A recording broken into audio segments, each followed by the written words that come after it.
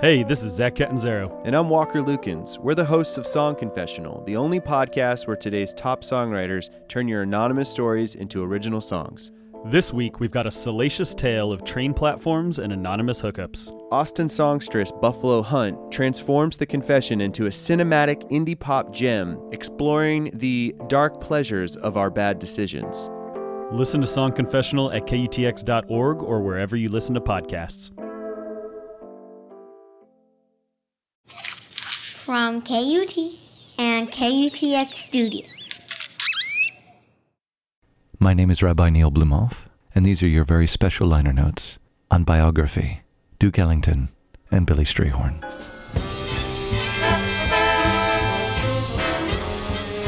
Duke Ellington, born Edward Kennedy Ellington in 1899 in Washington, D.C., is really the architect of the American sound, what's known as jazz.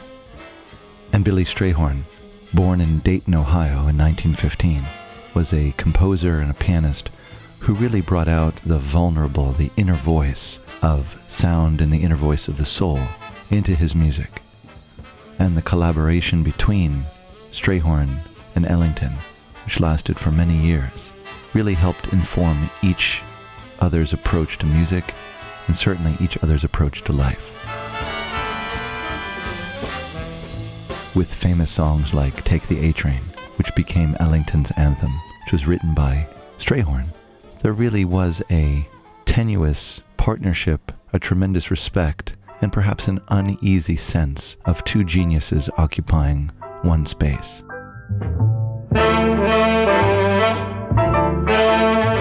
What do we make of this collaboration between Ellington and Strayhorn? How do we recognize where one pen ends and where another begins? How do we understand this relationship, this ineffable relationship, as something that we can research and describe and put on paper?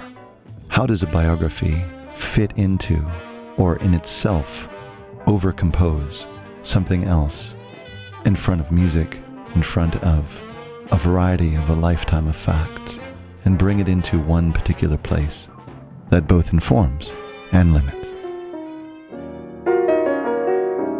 And at the same time, as we are students of biography, as we are students of great lives, we search our own and recognize out there the ways that we regard others that can't be reflected on paper.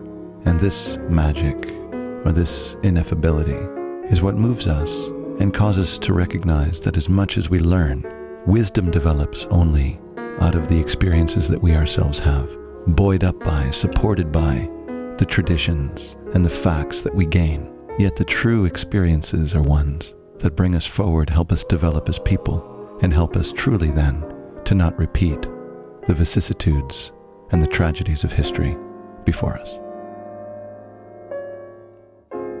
My name is Rabbi Neil Blumoff, and you've been listening to Liner Notes, a project of Views and Brews, KUTX 98.9. Listen well and have courage.